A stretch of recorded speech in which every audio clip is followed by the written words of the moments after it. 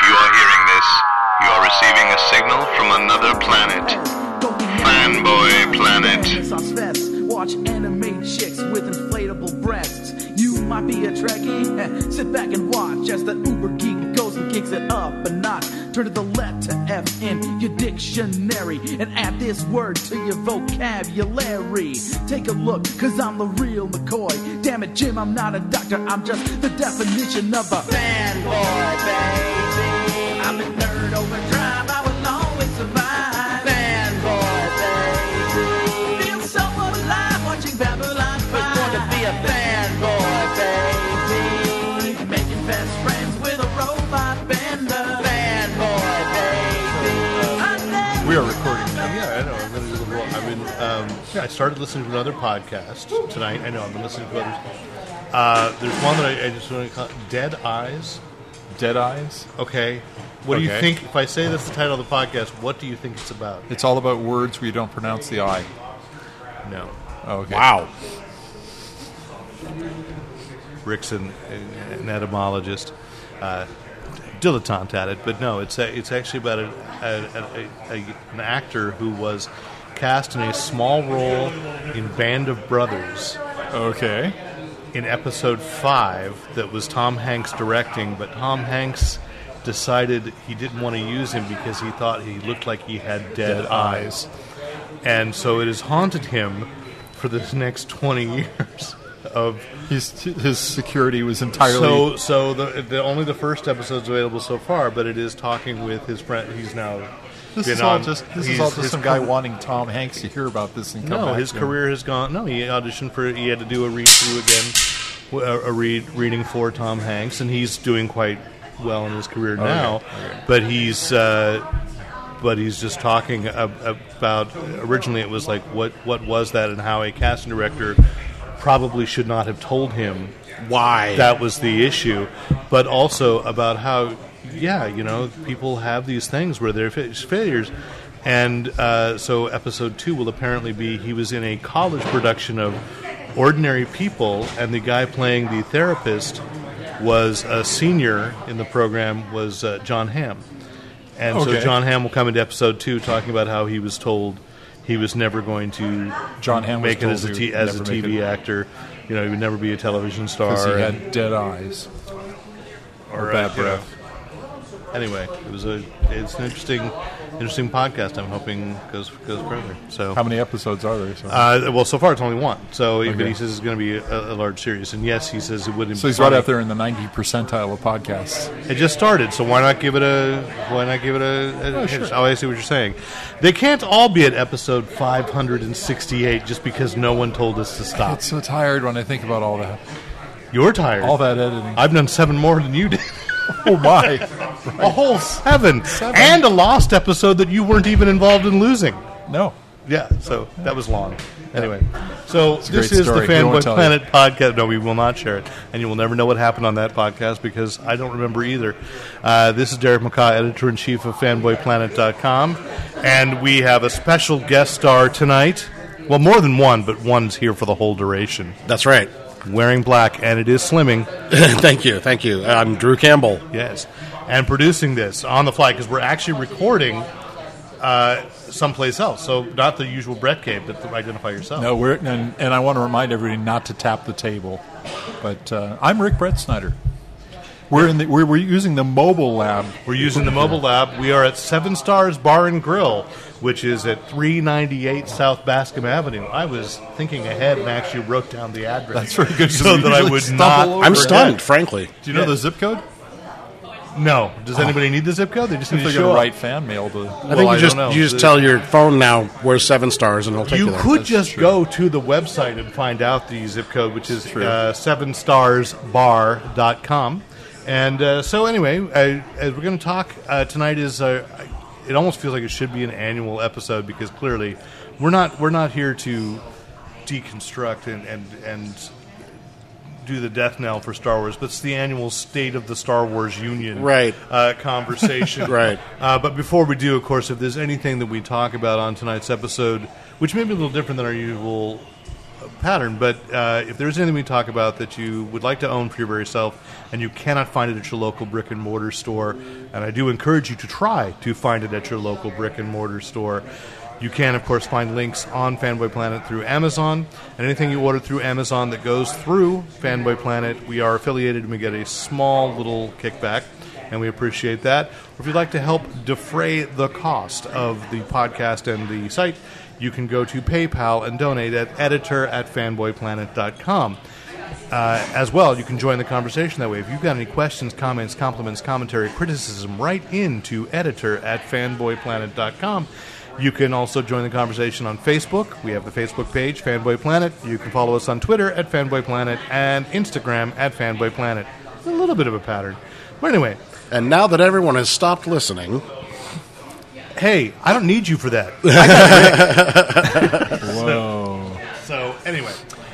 Yeah, but I guess we should set up that we're doing one of our time travel episodes as well. Yes. Because we are pre-recording after this podcast a conversation as well that we're about to listen to with the director, correct me if I'm wrong, director and producer and star of a currently touring Evil Dead the Musical HD, yes, which is featuring Drew Campbell as good old reliable Jake. That's right. And it is currently playing at the San Jose Stage Company, though it is not a San Jose Stage Company production, correct? Correct. Anyway, we will be talking with Maddie Gregg. We will have once did already talk with Maddie Gregg. So here it is, Maddie Gregg.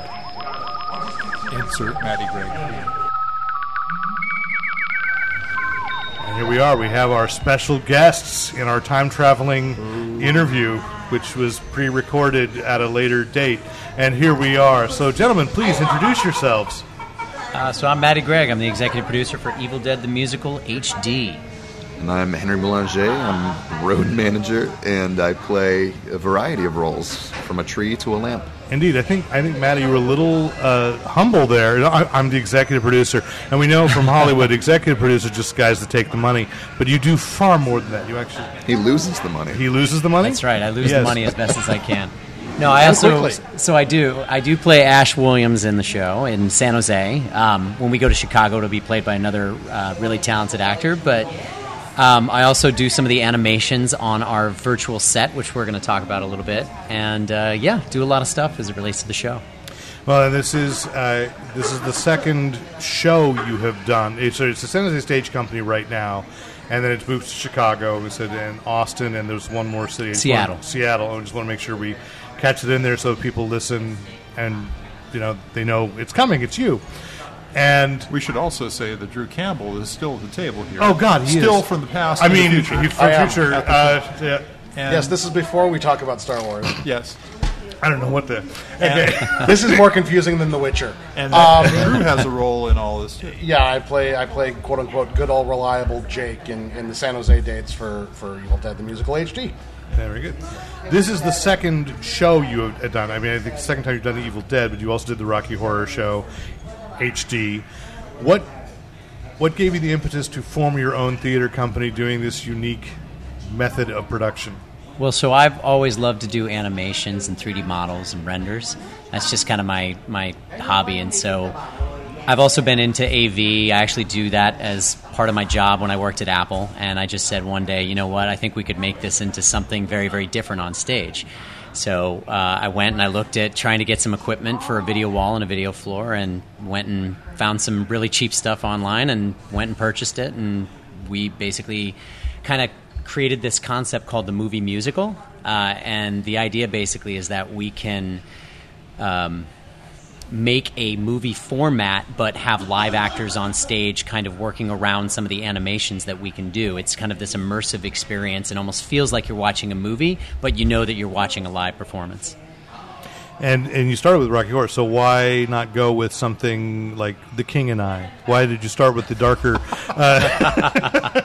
No, it's just interesting because I did just see Anastasia, and Anastasia does a lot of that. I mean, that it's becoming, I think Broadway is picking this up. Yes.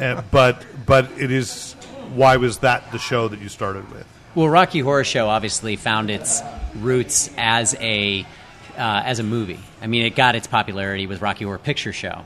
And so it was very easy for us. I think from an audience perspective, people can make that leap and that jump when they think about how shadow casting was done for many years with Rocky Horror Picture Show. So we kind of mirror with our animations the idea of shadow casting, except we actually sing and we perform. And with Rocky Horror Show, we had a live band.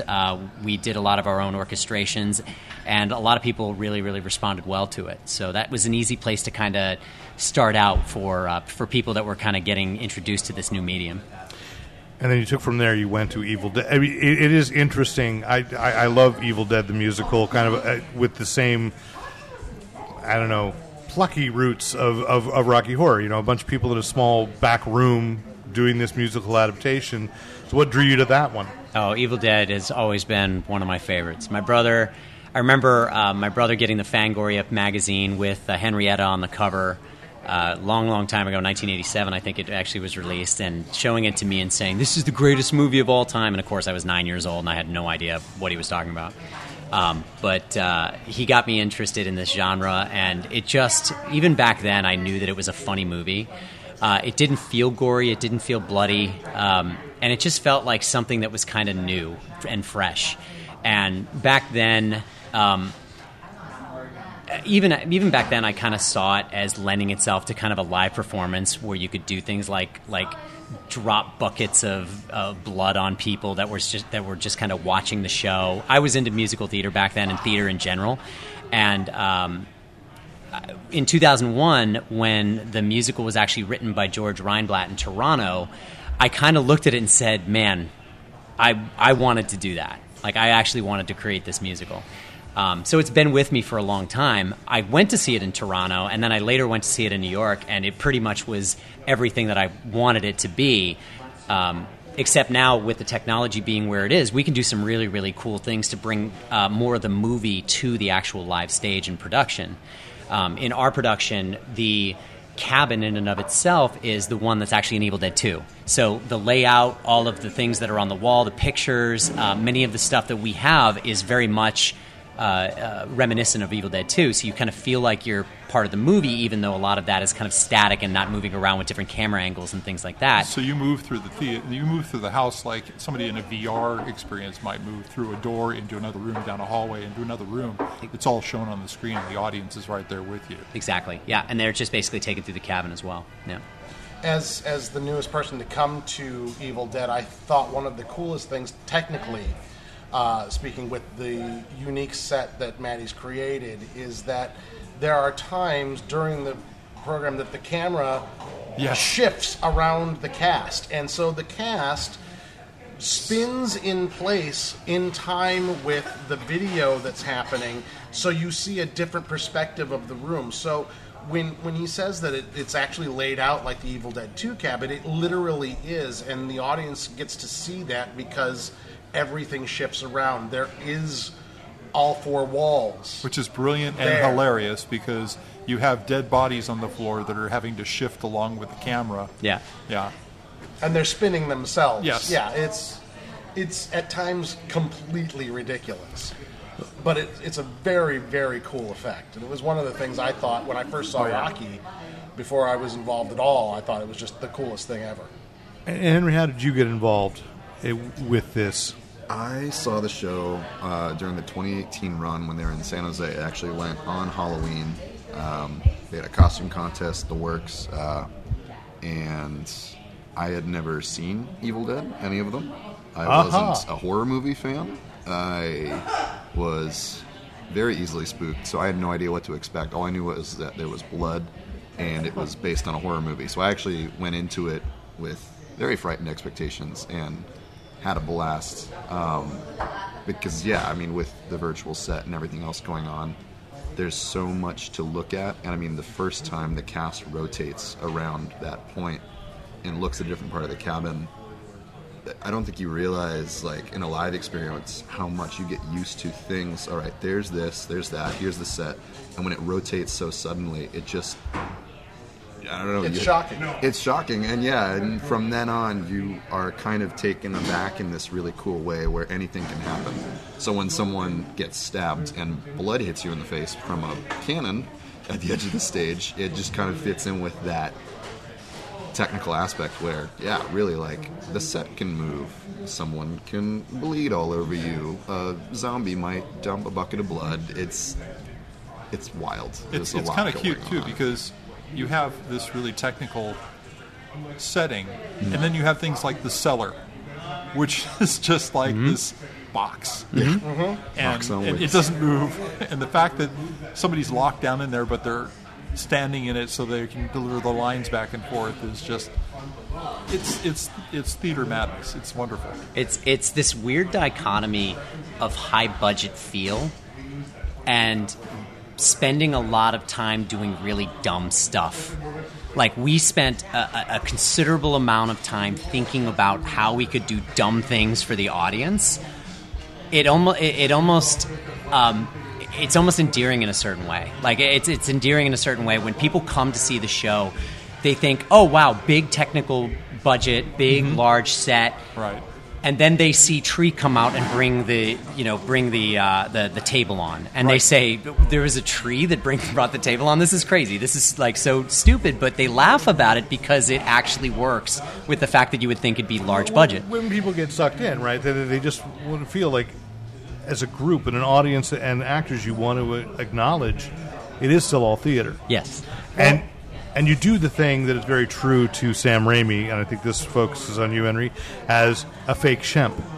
So, because you guys were telling me this, that it is something that no other production, to your knowledge, let's just be fair, has done, which is there's a lot of silliness that isn't necessarily in the script, but obviously is very true to the spirit of the original productions. Absolutely. I think the big thing that is different with our production, other than the virtual, the set and everything else, is this idea that we have a bit of self-awareness to what it is that we're doing, and we bring the audience into that self-awareness. For example, when the fake Shemps are basically kind of staging everything to make sure that the show can continue to move. They put a piece. They put the fruit cellar on at this point, and then they put the table on. Take it off. We don't try to hide that stuff. Hand a shovel over. Drop a gun, hand a shovel. Like, we don't try to hide that stuff. The virtual set in and of itself does a really good job at framing it, but then the fake Shemps actually move the action, which is not necessarily what you'll see in a lot of the productions that you'll see. People normally just tell the story of Evil Dead in the first act, and then Evil Dead 2 in the second act. And it's kind of self-contained in that. But we kind of build it to the point where the fake Shemps are a little bit more in the background at the beginning, but then by the end, they're pretty much just out there in the audience, and they're just moving the action and continuously just showing people that there are trees out there that are now moving set pieces on and off. And you build such a rapport with the audience throughout the show that on Saturday something happened that I think was not normal, but you have the spirit come out. And as you as Ash were about ready to blow its head off when the head just rolled off and hit the floor. Yes. And you got the biggest applause of the night for that, especially with the fact that you just milked it. But that was the audience is so there with you and wanting. Wait a minute, are you telling me that somebody playing Ash Williams milked the audience for a laugh? That's kind of the difference between our production and most theater, right? Most theater is the art of illusion. They want to hide the wires and everything. We not only show all of the wires, we acknowledge them. There's a whole sequence that we come on stage screaming and realize that one of the fake Shemp trees is still there moving a table, and we all stop and watch him go off stage. Yes. And the audience eats it up. And so very early on, we tell the audience, we're on your side, come be stupid with us. Have you had any connection or contact with anybody from the original films or other productions? We're actually in constant contact with Dana DeLorenzo. I actually just saw her less than a month ago at New England Comic Con, which is actually where I live now. So She was at the New England Comic Con, and she actually came to see the show along with Lindsay Ferris, who was Dalton in season 3. And they both came to see it, and they could not stop laughing. They thought it was the funniest thing that they'd ever seen. Of course, they've seen the movie hundreds of times. Sure. And, Dana clearly has seen it a lot. And this is Dana DiLorenzo from Ash vs. Evil From Dead. Ash vs. Evil Dead, yeah, sorry. I should give you context there. But yeah, she's Kelly Maxwell on Ash vs. Evil Dead. And she's always been a big fan of our show. Always a big fan since she's seen it. And she loves... the one thing that she said to me after the first time that she saw it in 2018, she just said, "I love what you do with Tree," which is one of the characters in our show, is one of the fake Shemps. And she just couldn't get enough of Tree. She thought it was so funny that we would just have him out there basically making everything happen around the audience. And she loves the virtual set, and she's always kind of talking us up at every Comic-Con that she goes to. She actually had the last Comic-Con, I guess, was LA Comic-Con. It was last week at some point. Long Beach. Long Beach, was thank last you. That's weekend, where, she was there. So she actually had her shirt on the entire time from Evil Dead the Musical. Excellent. And so when people would ask her, where can I get a shirt like that? She's like, you got to go see it in San Jose. So it was really nice of her to do that. That was nice. Yeah. Okay. Which musical would you set your sights on next? Or would you? Oh, that's a really good question. I am done now. I have made all my artistic statements. I think I want to do an original. I think I really like this genre. I really like this horror genre where we peel back the curtain. And so I was kind of kicking around this idea of a Nightmare on Elm Street or a Friday the 13th musical. And really, the one that I really would love to do is Labyrinth, but they're already working on it. Yes. So Henson Studios is working on it, and kind of a side note. And Pan's Labyrinth, too. That would be an interesting one, yeah. No, Guillermo del Toro and Paul Williams are working on that. Oh, are they really? Yeah. Musical or just a stage musical production? Oh, yeah. Wow. Musical. That's insane. Yeah. Maddie did not like my idea of Human Centipede, the musical. No. I was hoping you wouldn't bring that up. Yeah. We were brainstorming other things you might do. What were some of the ones you were saying? I think, unfortunately, that Drew said Human Centipede, and Well, there my was mind another went one. blank and hurt. We were saying there was something else, and then cats. Oh, and then cats. Yeah, Cats, well, yeah. that's it. Yeah, I didn't realize it was scary enough. Horror. But no, that is interesting. I'm friends with Derek Mears, who was the last Jason. Yeah. He's a beautiful singer. So I'm just saying that you could probably Maybe we have somebody we can cast right away. He sings wonderfully.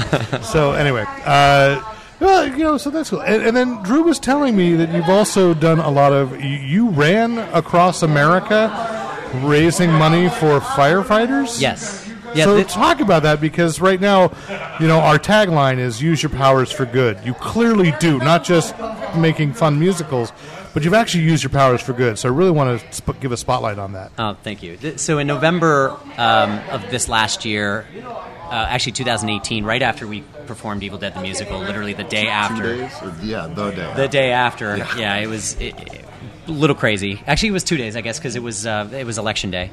I voted in Santa Clara, and then we had everything packed up and ready to go, and essentially I moved across the country to New Hampshire. All my stuff went there, but I stayed and I started running back to New Hampshire. So, and I was doing it for a good cause. One of my very good friends here in California, who actually just moved to North Carolina, he is a fire chief down in the Monterey area, or was. And he told me about this cause of firefighter cancer being a big problem, and showed me a lot of the statistics around that.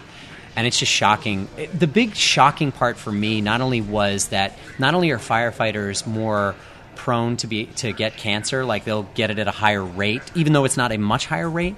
The part that's scary is how quickly things go to stage 4. Mm-hmm. For firefighters, it is a big deal. As soon as they get cancer, sometimes it's just months before it gets to stage 4 and it metastasizes. So it's really a deadly set of cancer, whether it's thyroid, which is a big killer, which is surprising because most of the time thyroid is actually a very slow cancer. But they'll get lung cancer, they'll get cancer through various ways. And some of that has to do with the idea that they're just exposed to a lot of it, but also a lot of that has to do part of the problem that they're running into is that there's not a lot of education around what to do after you go to a fire as a firefighter. A lot of people leave their gear on after a fire and they'll sleep in it, or now I think it's getting a lot different where there's more awareness out there. But I basically ran 5,425 miles across America. I'm tired just hearing you say that. Yeah, no big deal. Okay. I was there till the 21 part. Yeah. Anyway. Well, so I ran 5,425 miles, and that's actually the equivalent of running from San Francisco to New York and back. And essentially what it was there was a southern route that was taken, and I kind of went north and south as I was running across America. So the mileage that was done, I was stopping at a lot of different fire stations, asking the question, how is your decontamination process going?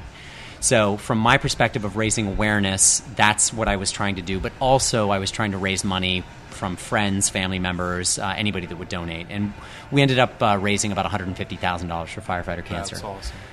So I would ask, in addition to, of course, people can get tickets from at evildeadthemusical.com, is there a particular charity or for firefighters that you would recommend, or do you still have a fund open? Actually, we're starting something now with Dana DiLorenzo and Ariel Carver O'Neill, who was Brandy in Ash vs. Evil Dead. It was Ash's daughter. Yeah. We're starting something now for the Australian fires that are going on for the animals that have been kind of... I hate to say this. I was hoping you were going to say something like this, okay. So that's great. I mean, I do want to hear about it. You're wonderful. Go.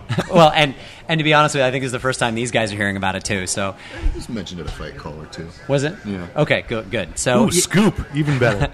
So we're working with Dana and Ariel to bring awareness to what's going on as part of these fires that are going across Australia right now. The RSPCA is trying to raise a lot of money through their. I think it's called the National Bushfires. It's essentially just responding to a lot of the animals that are kind of waylaid in the midst of these problems, because obviously they have an ecosystem that they've lived in for so long, and now that the fires have kind of displaced them, we have to figure something out for them. And so a lot of money is going towards that, and we're trying to raise money and awareness for that cause. So that'll be coming up starting tomorrow night, actually, on Wednesday, when we do our first show of our last weekend. We'll need to get the San Jose. URL from that we started to put on our webpage. Yeah, sure, yeah. Absolutely. So, and I say this probably won't go live before tomorrow night. So if you have it, it'll be good that it'll get out there. So okay. Make sure. Great. Thank you. And it's in order to get tickets for the show for Evil Dead the Musical HD, you want to go to evildeadtickets.com. Thank you. And on social media, it's at I'll Follow Your Soul. I'll Follow Your Soul on Instagram. Yep, on Instagram, on Facebook.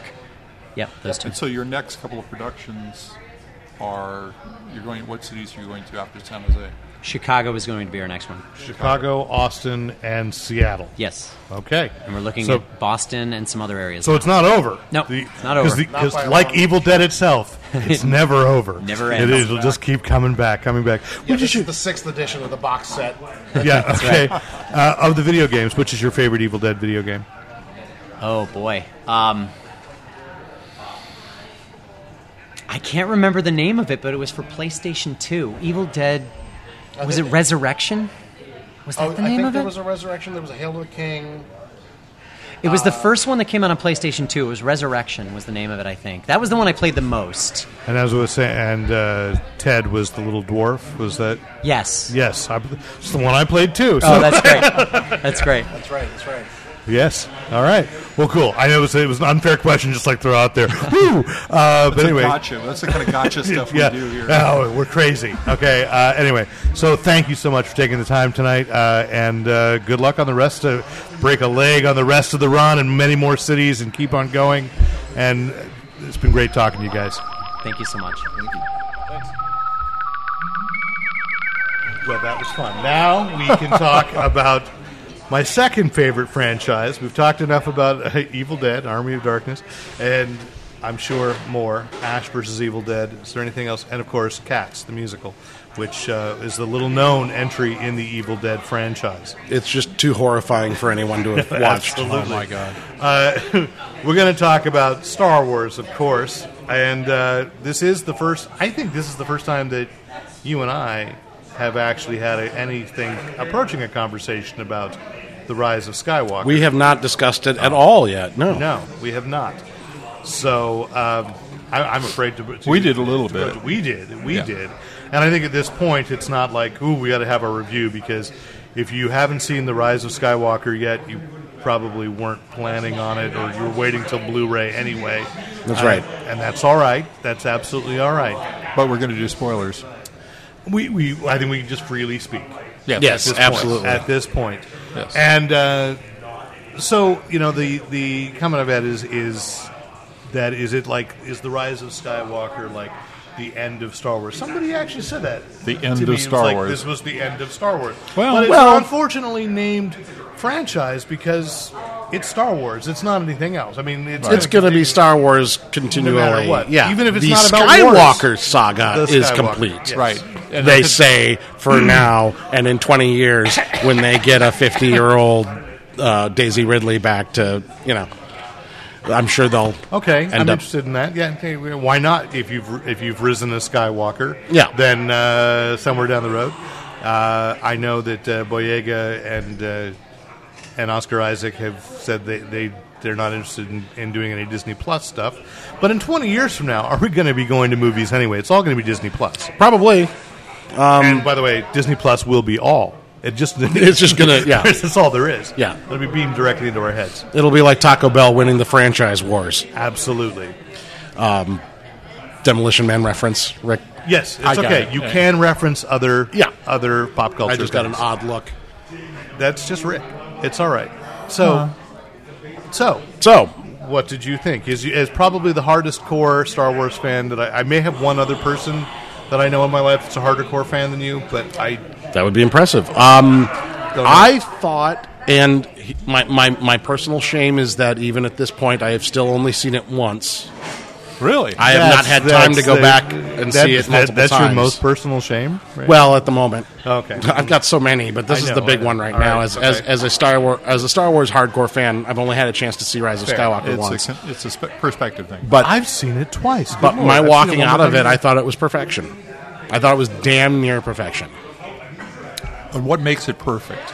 It wrapped everything up. A lot of people complain about Palpatine coming back. I loved it. Yeah. I absolutely loved it. Even though I'm not a huge fan of the comic that gave them the idea in the first place, Dark Empire. Right. I didn't like the Emperor coming back in that. 30 years later, it works. I don't know. It worked for me. Did you read Dark Empire? I'm sorry? Did you read Dark Empire? When it first came out. Okay. Sure, yeah. And you didn't care for it at that point? I didn't care for it at that point. I didn't like the Luke going to the dark side plot line and all that stuff. I had no problem with the idea of a cloned Emperor. It was the rest of it that just didn't sit well for me. Okay. Yes, there are silly things in Rise of Skywalker, but there's silly things in every single Star Wars movie. There are indeed silly things. I laughed. Overall, I loved laughed it. with glee with just the dead speak. That made me laugh very hard. I was the only person laughing, but because I thought it felt so 30s movie serial. Which is exactly what it should feel like. Yeah. And I think sometimes that because so much weight has come around Star Wars, I mean, there is a legally registered religion to this, that people forget that this really all happened because King Features would not give George Lucas the rights to make Flash Gordon. Exactly. And, so the more it feels like a silly, fun popcorn cereal, the better the Star Wars, as far as I'm concerned. We got a ton of questions answered, and I was satisfied with almost everything. What was the biggest answer we got? What do you think? Who raised parentages? Well, yeah, of course. Yeah. I mean, that was the big mystery okay of the with entire nobody series. anyway. I didn't think it was a big. I mean, I think but I'm not bothered by the kind of. Some people call it a backtracking. I say no, it was a logical lie. Well, the that exposure people that told them. Palpatine had a son. That was. Well, that's weird. I mean, we don't want to think about that. When did that happen? Yeah. But that's okay. Well, but here's the thing: we know from Rebels. So there's been a lot of talk about, oh my God, who mated with the crusty old white man Palpatine, but we know from Rebels that he was perfectly capable of appearing to people normally. He did. I want to used remind the Force people that the President of the United States has had multiple affairs. Yeah, that's also true. And there's something about power that absolutely it makes that believable. Yeah. So I had no problem with that. I'm trying to think of all the all the new uses of the Force that came up, and Why matter not? transfer. Exactly. Why not? Because we hadn't seen it before. It can't happen. There's been new things in every single movie. Well, as the far idea as that Force they is had concerned. they kind of led up to that matter transfer thing with the fact that they could have experiences with each other across space. Right. I mean, and so the idea that all of a sudden they're actually in this quasi zone together where they could exchange stuff is just it's just a little tweak on that. Yeah, I mean, that was one of my favorite moments in the entire film was Ben Solo getting Rey's lightsaber and the little bow he does before he, kicks the Knights of Ren. I think what was funny was I loved it. I got a text from him. He said, "Was his last line really ow?" And then when I went to see it a second time, because of course you have this huge fight sequence and all this stuff happens, I'm going to give it up to J.J. Abrams for pure visual storytelling in that, yes, when he falls and he hits that rock and goes, ouch, even though there's still another 10 minutes or so with him in which he's very much front and center, he never speaks again. Oh, that's great. I need to go back and see it again. Well, you do. I'm just saying that to taunt you, but but like in my mind, I had retroactively put dialogue in, like, oh, he must have spoken. He must have said something again. And there's like, no, it's all conveyed with actual just emotion. Adam Driver is one of those actors that I'm not sure that I like I like him, but I can't deny he's really talented, and that was a really powerful acting job in an interesting. His performance through the whole series, I think, was probably the best of his performance wise. His character development. His ability to. I think it was the most complex character, though, Well, certainly. out of all of those. I mean, he was really, truly the only conflicted character in the entire series, or in the entire sequel trilogy, rather. Yeah. And the scene with Harrison Ford just broke me. Oh, and I was so shocked. I was so not expecting that. When we heard his voice, I was like, okay, so they got a little voiceover they cut together, and then he turns around and Harrison Ford's standing there. Yeah. I leapt out of my seat. I would never have in a million years believed that Harrison Ford would show up for a cameo for Star Wars. I thought he would not. It was brilliant. I just and it was a great little moment, and it was very moving, and great echo back. So enjoyed that. So, there's a lot of people who say that it undid a lot of the perceived flaws of Last Jedi. I disagree with that entirely. Yeah, I'm going to disagree as well. There were a couple things that those flaws still stand. The second time, but I didn't think they were flaws. I mean, I think Last Jedi is the best of the series. And it's like ranked 2 or 3 for me in all of them. I would agree with that because it's about something different, and I'm also kind of torn. I could agree with people who say like, oh, the whole Canto Bight thing was kind of wedged in, and I say yes, it probably could have been smoother, but what an interesting idea to take off into some other direction in other films or other TV shows. Because again, I'm not kidding when I say, look, 20 years from now, there isn't going to be a Rey movie. I don't know that movies as we know them are going to exist. We're all going to be streaming. It won't be directly into our eyeballs. Yeah, I don't think it'll be that extensive, but we'll certainly be telling the stories around the campfire in the post-apocalyptic war. But But that was a really interesting point, and when I watched it again the second time, I took my son, and I thought even like Luke showing up, it's like did people miss that at the end of the Last Jedi that Yoda was basically telling Luke that his attitude through the whole movie was crap? Exactly. Yeah. And then they're like, it's because people decided they hated Rian Johnson, and J.J. Abrams was no, he was not crapping on what Rian Johnson did. Not at all. It was the next logical step is Luke going, there's a need for heroes, which is Rian Johnson's point too. Yeah. Right. The difference between the films is that Rian Johnson's was saying it's anybody could be a Jedi, but I think the Rise of Skywalker is saying everybody just needs to stand up. Right. And that's a slightly different take on the same message. Well, absolutely. Then Luke paid the price for not having been involved earlier and having to overextend himself, make a difference at the end. If he had not been reticent and standoffish and leaving everything behind him, and had stayed with them, they might not have lost as many people, and he might have survived at the end. But it's true. I think another interesting thing is a lot of people are complaining about. Well, it invalidates Kylo Ren's telling her that she's from nobody, but it doesn't.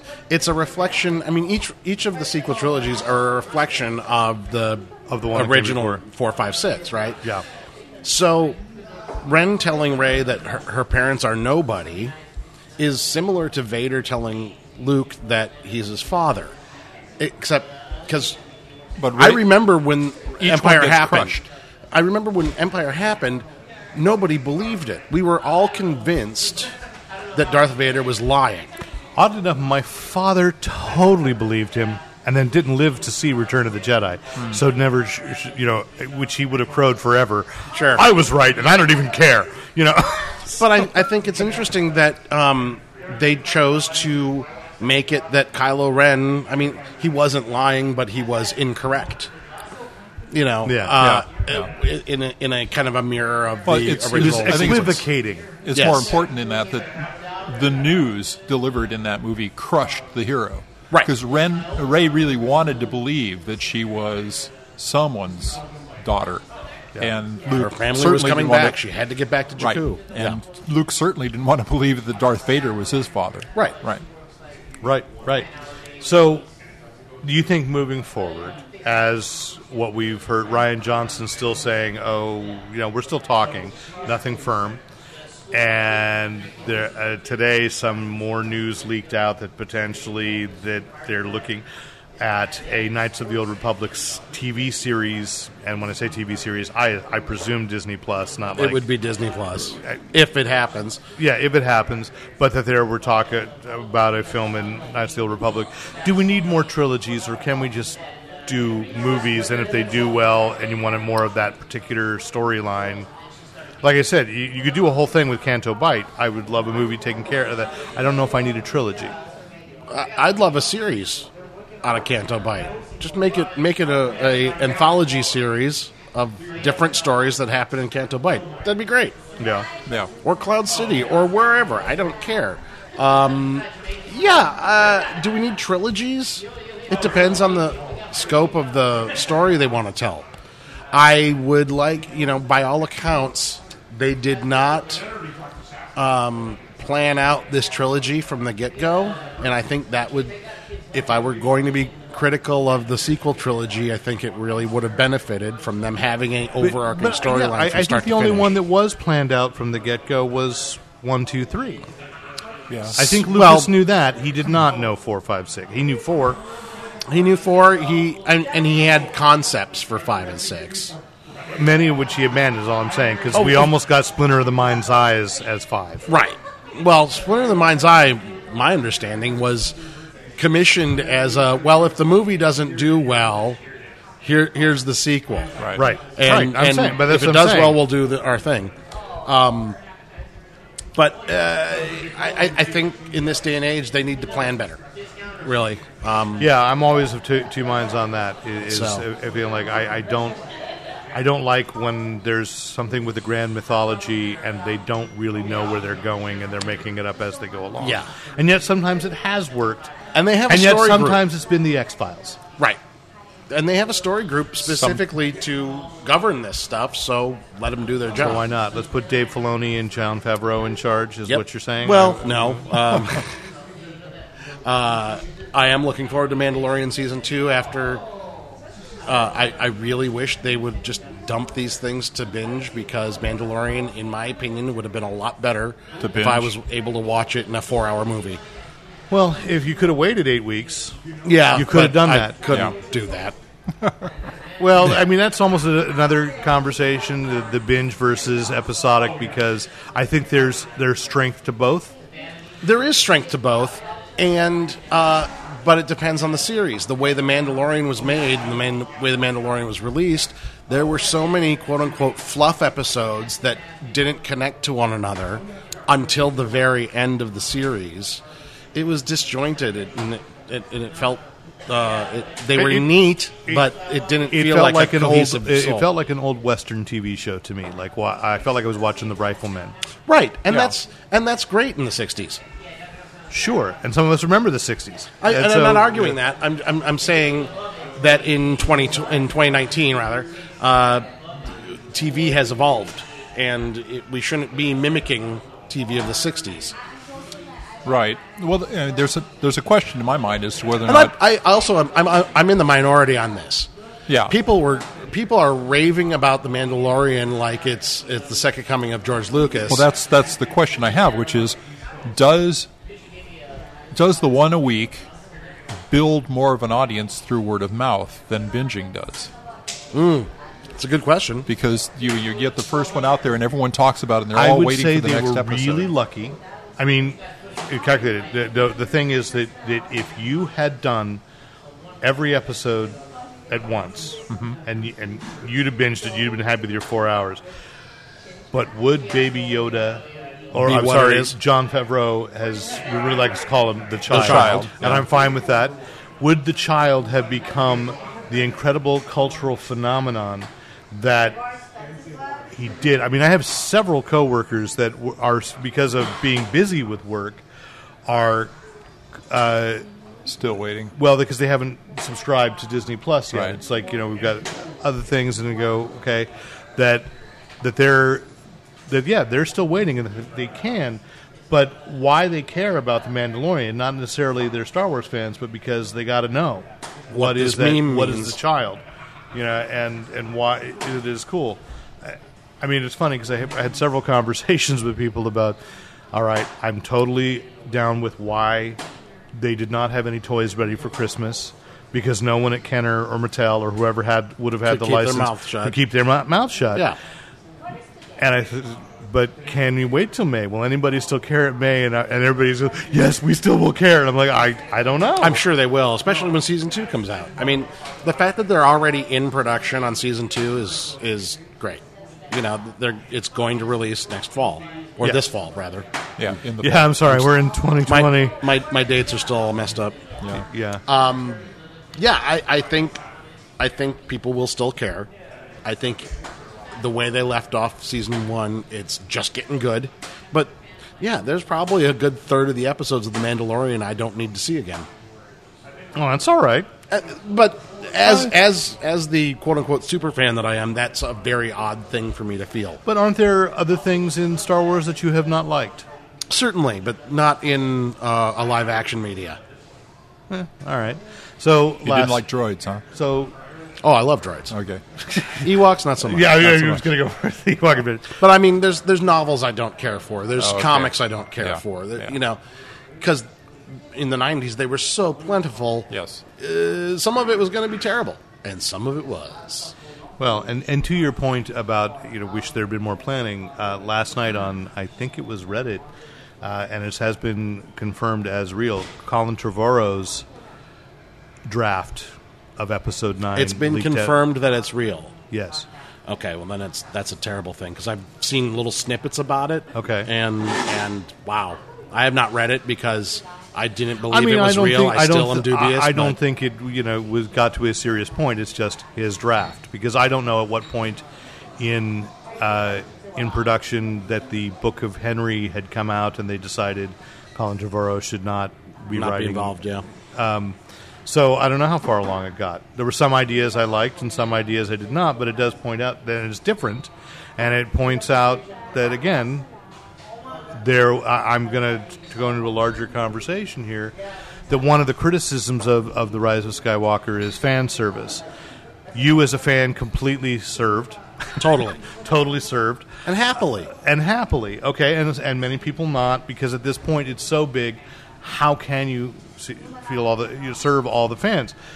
But I did want to tie into a larger story, which is Warner Brothers announced last week that they're going to start using AI for script approval, and that they're going to use an AI for film development in evaluating audience trends, actor popularity, It's the ultimate in fan service because Oh my God. they're going to look at this stuff and how are we going to get anything new and original? We know in The Rise of Skywalker, as a result, Oscar Isaac has made it pretty clear in a lot of interviews, that he is disappointed that, say, Finn and Poe did not explore a relationship. I was surprised. The way, especially during the course of the movie, I really expected at the very end, too. I expected a kiss. I actually expected. I thought that might happen. I think when you're watching the movie, I think it would have been too much because they're exploring the fact that Finn is Source sensitive, Right. and very subtly, not having him have an awakening moment or having to talk to anybody about Which it. I but you kinda loved. it's very subtle, and I think that would have just. It might have been too much for that one character to do, given how little time they spent on it. I don't think anyway. it needed to be much. I think they established the relationship between Poe and Finn during the course of the movie with the bickering and everything. I thought they were Like an old they married were couple. an obvious couple. Yeah. So at the big celebration, I mean, we did get our first same-sex kiss in Rise of Skywalker, Right. and that was great. But I thought it was going to be Poe and Finn, and of course, you can't please everybody. Half of the planet would freak out if that happened, and half the planet would be thrilled, and I'm and okay vice with versa that. right now. So I don't realize I'll be dead at this point, but I am looking forward to the day where just the whole planet just goes, okay, it is what it is. right. Oh, me too. Yeah, I think you are in smaller media, but No, but smaller media. That's going to a convention with people that think like I do for the most part. Right. That's great. But I mean, I say this is like that even that I still have to have that thought. Oh, I can hardly wait for the day. It's not even really noticeable. Right. It just Exactly. is. Right. It's like, well, then even I'm still stuck in some, and so that's there. And what was that? The novel had the LGBTQ characters On the Aftermath trilogy. Aftermath trilogy. Which was honestly the only good thing about the Aftermath trilogy. Well, I still haven't gotten through the first one, so I know. Yeah. Look, I got plenty of other things to read. Oh, yeah. And better. the novelization isn't coming out until like November. the Last Jedi novelization came out months after too. Not a year Yeah. later, though. I don't know. I've got it on a pre-order on Amazon, and it's like They've got to fix things, right? They've Yeah. got to fix stories. it's at least 3 or 4 months out from now. Right.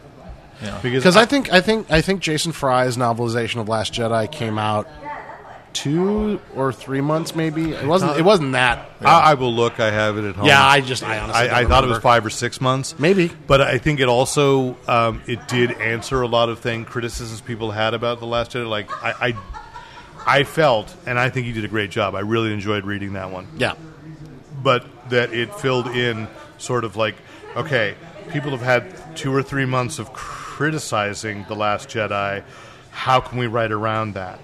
And Maybe. I mean, that how novels are turned around. It does. I know. I do understand that. Most of it was already finalized But I also before have the movie came out. I wish that I had been followed up and had a conversation with him was, what role do novelizations hold anymore? Like when I was a kid in the 70s, That's how we relived the movie. or in many cases, horror movies that my parents would not let me go see, I read the books. Sure. Actually, I think didn't Return of the Jedi, the novelization, was the first time we ever found out that there was a volcano involved in. I know it was in the novels. Yeah, You're it was- right, because it was in the I've novel, lived not with in that the for a long movie. time. So I think you're right. I think it's Yeah. Return of the Jedi that That the had fight, that whole the fight at the war fight, was yeah. on a volcanic shelf or something. Yeah. Yeah, which was one of those things where I realized, oh yeah, again a generational thing that when that happened in Revenge of the Sith, I was Yeah. like, well, it was completely anticlimactic to the version in my head that I'd lived with for 20 years, and then I thought, of course, no way had either of How my could kids. skateboarding over lava be anticlimactic? No, sword fighting while they're skateboarding. No, over I mean, lava. sometimes I don't believe in backstory. Once you've established something as being backstory, I mean, I Yeah. believe in it. But it's like it's sort of like ending a series this big. You're never going to please everybody, No. and everybody's Yeah. lived with their idea of how it's supposed to go and how it's going to end. And here we are, even saying it's Drew here saying it's flawless. Still, he goes, "I'm surprised this didn't happen." Surprised, and we can think of all the reasons, like. my son, and I don't recall, is J.J. My son read something, or claims to have read something with J.J. Abrams saying, well, I wanted to do this and this and this, and my son, my cynical 15-year-old, says, studio politics. Wow. And I'm like, yeah, I mean... At least he didn't say thanks, Obama. No, well... He said, okay, boomer. This is the... He says that, too. But this is my concern with the AI. Is like, how do you... Is that we are still shooting for the... Like, in the wake of this, oh, good, this did better than Solo, which was playing on that TV over there, right? Here at 7 Stars, where there's always at least 2 Star Wars films going on at the same time. There's 3 going... there's 2 Star Wars... A Harry Potter. There's Godzilla, King of the Monsters, Transformers, and Predator. No, isn't that... Is that another Star Wars? That's right. There was Transformers was over there. Don't say Transformers and Predator in the same breath, otherwise Michael Bay is just going to explode. Oh, dear God. But anyway. He'll explode. But to me, like, I was thinking about this with Solo. Like, a kid discovering Solo... Yeah. Is probably going to think it's great. It's whichever Star Wars movie you show them first. But a kid discovering Solo is going to love it just fine and have no idea. It's going to have this great long life. And I think about, again, in a larger thing with studios, you put it in AI, how many movies do we love that nobody thought did well when they first came out? Oh, absolutely. I mean, the first one that pops in mind is The Thing came out the same weekend as E.T., and... Right. Was panned and died, and it's a classic. And I think probably more people... Often we connect online going like, wait, you love that movie too? Yeah. And it's the whole basis of a friendship, really. It's true. Big Trouble in Little China, Rocky Horror, there, of course. And The Thing, there was something else that you threw out. Oh, aren't you secretly a Xanadu fan as well? I'm a huge Xanadu. I'm not even secretly. I'm proudly a Xanadu fan. I will stand on a table and proclaim my love for Xanadu. I love Xanadu. Wearing roller skates absolutely, and absolutely. Leg warmers. There, and we were thinking about doing, maybe this is the way to do it as a podcast, is we know it's a finite amount. We list which movies they are, and then we just discuss those movies. I do. Xanadu being one where I would absolutely say, why people overlook it and shouldn't. Better Off Dead, we could do that. Real Genius. And see, all the things you name, I sit there and go, yeah, no, those are great. People loved them. And then I look back at, read it, and it's like, they did not. And I was like, I did. Like, Big Trouble in Little China, I saw 6 times in the theater that summer. I have no idea. Yeah. And if we were bored, I said, hey, let's go see Big Trouble in Little China. I had a buddy that the same way. We'd go watch Big Trouble in Little China, and we'd go back and we'd play Karate Champ on my Commodore 64. And that was our every day in the summer. Well, there we go. So, I do want to throw a couple little movie news things in, and that is that the Morbius trailer dropped. And is that... it hit the floor. Yes. Did you watch the Morbius trailer? I did watch the Morbius trailer. How do you feel about the is it or isn't it in the Spider-Man universe? It isn't. Yeah. No. Right. It has to be, right? It's what's the Spider-Man it's like universe? It's like the Netflix TV shows. They do. Yeah. It's clearly it is connected, and that's part of the deal with Sony, so that Sony would feel good. I mean, I love that Sony begins that trailer with from the studio that brought you Spider-Man Far From Home when Marvel Studios and actually Venom. took control, and then the third one also Venom. Oh God. Right. It looks okay. I don't know anything about the character. I just don't think it's a strong enough story for a whole movie. I think it's a great character. I think the thing is, like Matt Smith shows up in it, and it's knowing more about. It's dealing more with what some of the Solo Sons of Midnight stuff have been, and I don't know anything about it. But the Matt Smith character is apparently becomes a villain like Morbius, and I'm realizing how many of these movies are we going to have them just face the antithesis of themselves? I just having trouble bringing. No, never mind. Yeah. At least it's not like the animated series where Morbius has little mouths in his hands because they weren't allowed to actually bite. The vampires weren't on the cartoon, so it was their hands and they'd suck your energy out. Oh well, that was lame. Something. Anyway, Billie Eilish has been announced as singing the theme song to "No Time to Die." Singer to sing. Well, I don't care about that. It's just kind of that's cool. It's kind of interesting. Her brother's going to write it. She's going to sing it. Is it just going to be a cover of the Love Boat? I am bothered by that font every time I look at that poster. It's so awful. But you know what? But again, here's a generational thing. Certainly, my son has no idea what the Love Boat is, so he doesn't understand why I go, yeah, that's every true. time I see that. That's true. It's there. I want to update a TV story, which we were talking about the CW, and they did officially, they renewed all their Arrowverse shows, even though Arrow is leaving. So, Yes. but that includes that they are doing the spin-off Green Arrow and the Sirens. And they greenlit Superman and Lois today. So, cool. Again, things that I just assumed had already been done. They're like, ooh, slow news day. Congratulations. You know, we're all distracting ourselves from the real world, and that's okay. So, I'd say that's the end of this section. But so for this, thank you everyone for listening. I'm Derek McCaw, editor-in-chief of FanboyPlanet.com. I'm Drew Campbell, resident Star Wars nerd. And I'm Rick Brett Snyder, reminding you to use your powers for good.